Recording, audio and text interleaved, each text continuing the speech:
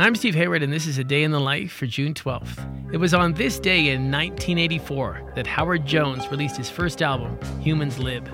Born in Southampton, England, Jones began piano lessons at the age of 7, and soon afterwards moved with his parents to Ottawa, Canada, where he played street hockey, continued piano lessons, and made an appearance on Canadian television singing Welsh folk songs.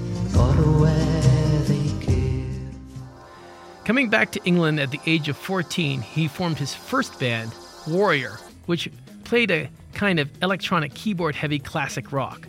Despite having been advised against a career in music, Jones graduated from the Royal Northern College of Music in Manchester.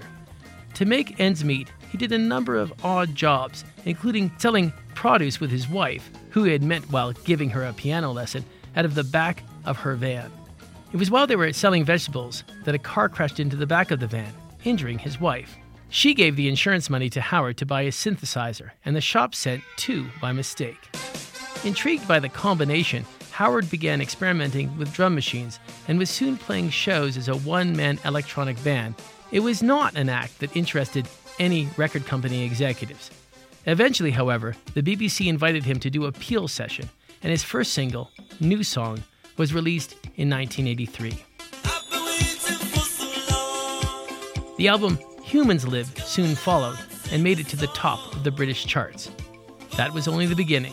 As far as Howard Jones was concerned, things could only get better. A Day in the Life is a production of Critical Karaoke, made possible by the generous support of the B. Vredenberg Foundation, the Joseph Henry Edmondson Foundation, and Colorado College, fostering innovation in the humanities. Find out more at criticalkaraoke.com.